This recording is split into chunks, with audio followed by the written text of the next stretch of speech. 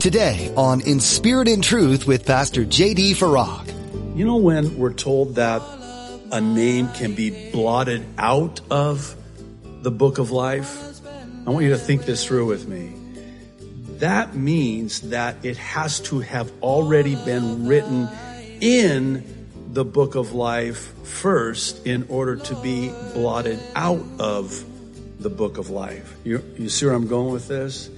Every man, every woman, every child ever born from the beginning of time is written in the Lamb's book of life. You're listening to In Spirit and Truth, the radio ministry of Pastor J.D. Farag of Calvary Chapel, Kaneohe. Pastor J.D. is currently teaching through the book of Psalms. Each one of us had our name written in the book of life. It's only through our choices while we are here on earth that our name may be blotted out. Pastor J.D. reminds us that we're responsible for our eternity. Only through accepting Jesus into our hearts as our Lord and Savior can we be granted access into the kingdom of heaven. Now, be sure to stay with us after today's message to hear how you can get your own copy of today's broadcast. Subscribe to the In Spirit and Truth podcast or download the In Spirit and Truth iPhone or Android mobile app. Now, here's Pastor J.D. in Psalms chapter 2 with today's edition of In Spirit and Truth. If you ever wondered what it was like before sin entered the world, we're going to get to know for 1,000 years what it's going to be like. Now, where is Satan? Oh, this is the cool part. And it's really interesting because in Revelation we're told that an angel, no name, it's not Gabriel, it's not Michael, it's like a no-name intern of an angel takes the devil and throws him into the bottomless pit where he will remain for 1,000 years.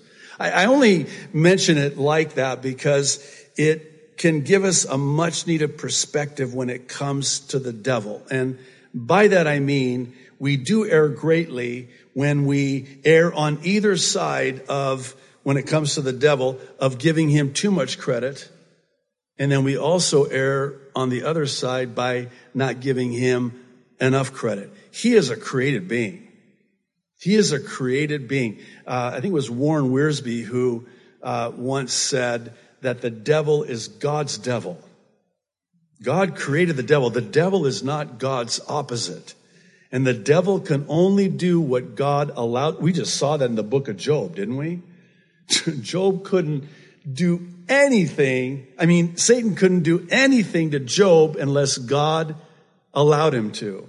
So here's this no-named angel, takes the devil, throws him into the bottomless pit where he will remain for 1,000 years. And at the end of the 1,000 years, he is loosed. And then there's this, you can call it a battle. It's not really much of a battle.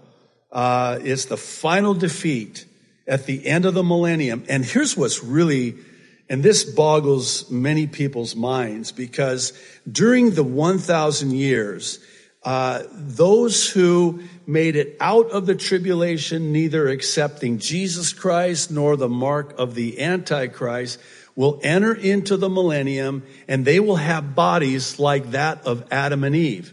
And they will have children, and their children will have children.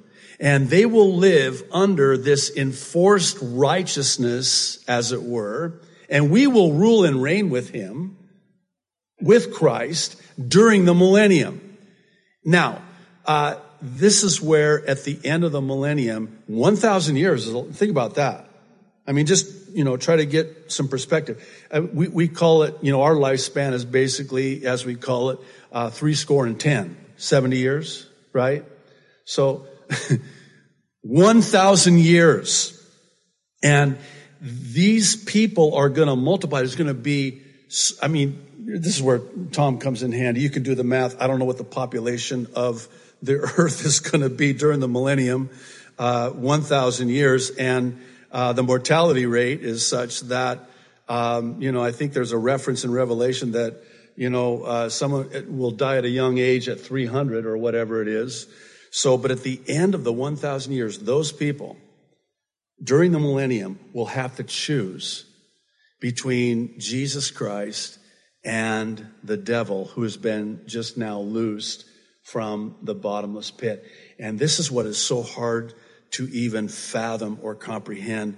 There will be those that after living for 1,000 years in this enforced righteousness, this kingdom age with Jesus Christ ruling and reigning, they will choose the devil.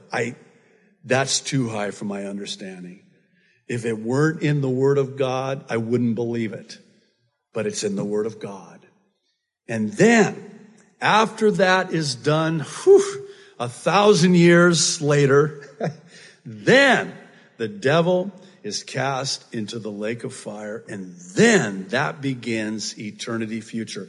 That's the new heavens and the new earth. And the new Jerusalem is massive. In fact, one Bible commentator suggests that, because we have the dimensions of the new Jerusalem, which, again, this is kind of hard for us to fathom in the finite, but it is believed that the new Jerusalem will have been and will be large enough for every human being, every man, woman, and child ever born in the history of mankind from the beginning of Adam to the end.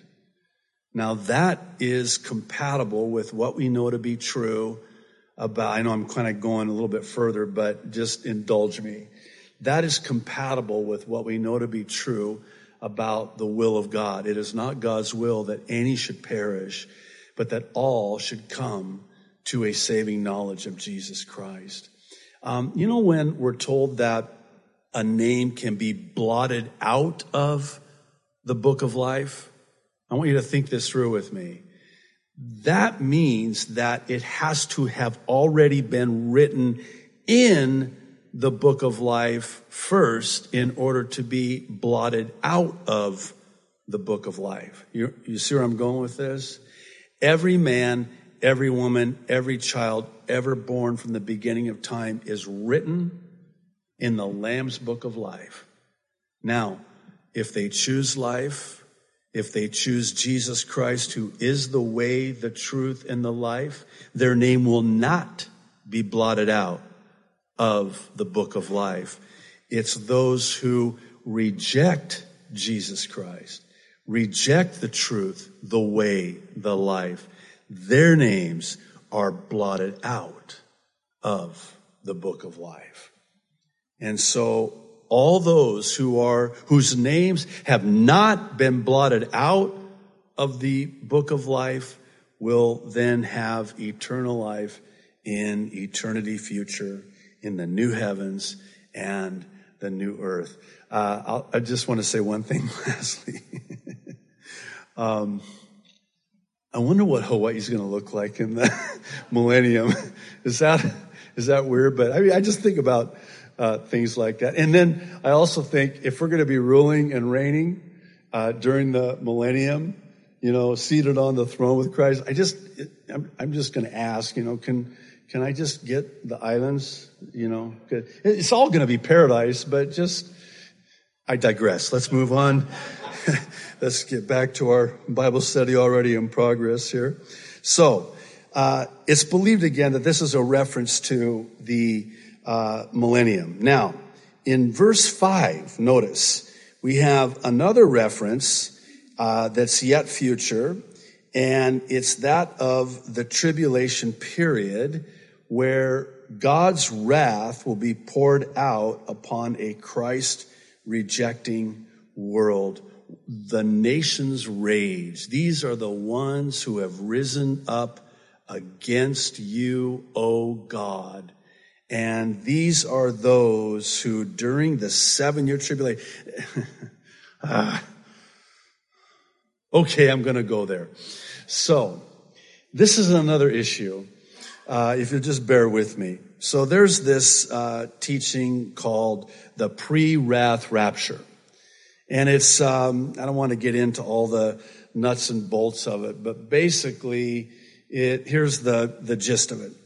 The rapture's not before the 7-year tribulation. It's before the wrath of God that's poured out, which is during sort of a midpoint of the 7-year trip, because the first 3.5 years are going to be marked by a period of peace and prosperity. It'll be a pseudo-peace, a pseudo-prosperity. It's believed that during the first 3.5 years of the 7-year tribulation, the Jews will be allowed, as part of the peace deal, I believe, to rebuild their temple. That's going to be part of the deal that is made for 7 years, this 7-year covenant. And then at the 3.5 year mark, the Antichrist will demand to be worshiped as God. He will set himself up in the newly rebuilt temple and demand to be worshiped. And he will commit an abomination. Many believe it will be the sacrificing of an unclean animal. But whatever it is, it will cause desolation. And this is when the Jews will flee.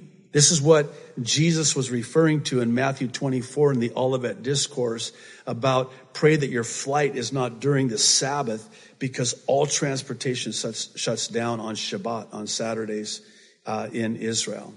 So pray that it's not, or in the winter, because that's when transportation is hindered. So they will flee, realizing that this is not their Messiah. It's important to understand that the Jews will embrace the Antichrist not as one who is against Christ, but in the place of Christ. They are actually going to embrace this man as their Christ. This is their Messiah that they have been waiting for. See, they rejected the truth, and so they're going to believe the lie. This powerful delusion that God himself will send them. And it's interesting because it's not a truth or a lie. No, it's the truth. And because you've rejected the truth, you will accept the lie. You will believe the lie. This is the lie, the antithesis of Christ. If Christ is the truth, this Antichrist is the lie. And it will be a pseudo-peace, a false peace, because he's a false Christ. And when the Jews see this man demanding to be worshiped and committing this abomination, their eyes will be open. And it's believed that at this time, the whole house of Israel will be saved. And then God will protect them when they flee to, I believe, many believe, modern day Jordan, the ancient rock city of Petra. I've been there. It is unbelievable. It is inexplicable. You cannot, in the English language, as faulty as it is, even begin to try to describe this place. When we were in the study in the book of Job, some commentators believe that this is actually where Job lived, was in this ancient rock city. It is a fortress. You are and it is so massive. And it's actually close in proximity to Israel, particularly Jerusalem. So the Jews flee to this place. And for the last 3.5 years, when literally all HE double toothpicks breaks out and God pours out his wrath, the Jews will be protected for the last 3.5 years. And then they will call for him to come back at the second coming. By the way, this is another, we're going to get to Psalm 4. By about midnight, but we'll get there. So this is really interesting. The Jews have to call for Jesus to come back. They will look upon the one whom they pierced, who they wounded. And they have to, and Satan knows this, which, by the way, is why it is, starting with Cain and Abel, Satan has sought unsuccessfully to exterminate and eliminate the seed of the woman, Genesis 3:15, the proto-evangelicum, when God declares to the serpent in the garden that he, the Savior, the seed of the woman, the virgin birth, the Savior of the world, Jesus the Christ, will be born of a woman, a virgin. Why? How do you get that? I had somebody comment on our YouTube channel, how did JD get the virgin birth out of Genesis 3:15? I don't want to get too graphic, but you'll forgive me, but women don't have a seed. They have an egg. Are we okay? So the seed of a woman is talking about the virgin birth. and the seed of the woman will crush your head, and you will, I'm totally botching it, bruise his heel. Thank you. Bless you, whoever said that. 10 points. I don't know what the points are for, but you got 10. So, now, Satan is not omniscient, right? He's not God's opposite. So he doesn't know from which seed this is going to come. This man, this Savior, this Messiah, this Redeemer is going to come. He thinks, well, it must be from Abel. So he possesses Cain to murder Abel, thinking he can exterminate this seed from which the Savior will come before it doesn't come from Abel, it comes from Seth. Oh, plan B, okay? So you can fast forward throughout the entirety of the Old Testament, and you go into the book of Exodus, and he possesses Pharaoh to have all of the Hebrew boys thrown into the Nile for certain death, save one. His name, Moses. Okay, plan C. So he failed again at exterminating and eliminating the seed from the woman who's going to crush his head. So what does he do? Now he's going to, and we studied it in the book of Esther, he's going to possess this man by the name of Haman to try to get the king successfully, by the way, to issue an irrevocable edict to exterminate all of the Jews in the kingdom. Okay? Well, what happens? Esther comes in by way of Mordecai, and the plan is thwarted. So you can go throughout. There are many other instances. Let's go fast forward into the New Testament. Another man that is possessed by the name of Herod. He could not thwart the first coming of Jesus. So now he's going to try to thwart the second coming, because think this through, and this might sound elementary. If there's no Jews, there's no Jesus, right? By the way, I know this might rain on somebody's parade. Not you, maybe online. Jesus was a Jew. Just saying. Imagine that, right? So if he could have somehow annihilated all the Jews, he could have thwarted the first coming of Jesus. Of course, he couldn't, and he wouldn't. So now Jesus has come, he's been born. So what is he going to do? He's going to possess Herod to have, and this is it's awful, unthinkable. All of the Jewish boys under the age of 2 are butchered because a king is born. And so what happens? Well, God has Joseph and Mary go to, of all places, Egypt, where they're protected, and then until it's safe. What plan are we on now? A, B, C, D, E, F. Let's call it plan G. So now what's he going to do in between? Well, there's others in between, but let's go to the last century. He possesses another man by the name of Adolf Hitler, who tries to exterminate all of the Jews unsuccessfully. And then what's going to happen now, yet future, is he will possess, I believe he will be the personification of Satan himself in the person of the Antichrist, who will try unsuccessfully for the last time to exterminate and eliminate all of the Jews, and it will happen during the 7-year tribulation, because he knows that if there are no Jews, then no Jews are there at the end of the 7-year tribulation to call upon the one whom they have pierced. And then Jesus will come at the end of the 7-year tribulation, because the purpose of the tribulation is for the salvation of the Jewish nation. And here's how I heard it said, and I like this. The difference between the rapture and the second coming. Okay, well, first of all, that's not, some people say, well, if Jesus comes, in the rapture, then that's really the second coming, and then the second coming is really the third coming. No, no, it's not. Okay? So Jesus at the rapture does not come to the earth. He comes in the air, takes us out of the earth. That's not a coming. He snatches us away, as was the custom in that day, where the bridegroom, on a day and an hour that the bride knew not, no man knew the day or the hour, which made wedding invitations a real problem. You know, you are invited, RSVP. Problem is, we don't know the day or the hour, so you just have to be ready. Well, that's how they did it.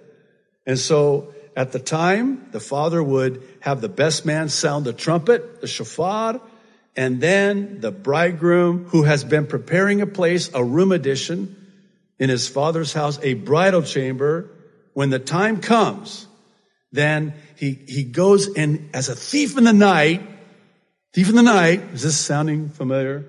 As a thief in the night, he abducts, he snatches away, he catches away his bride and takes her to his father's house where he has been preparing a place for her. That is a bridegroom to his bride. And get this, they go to this bridal chamber and they consummate and celebrate their marriage for you know how long?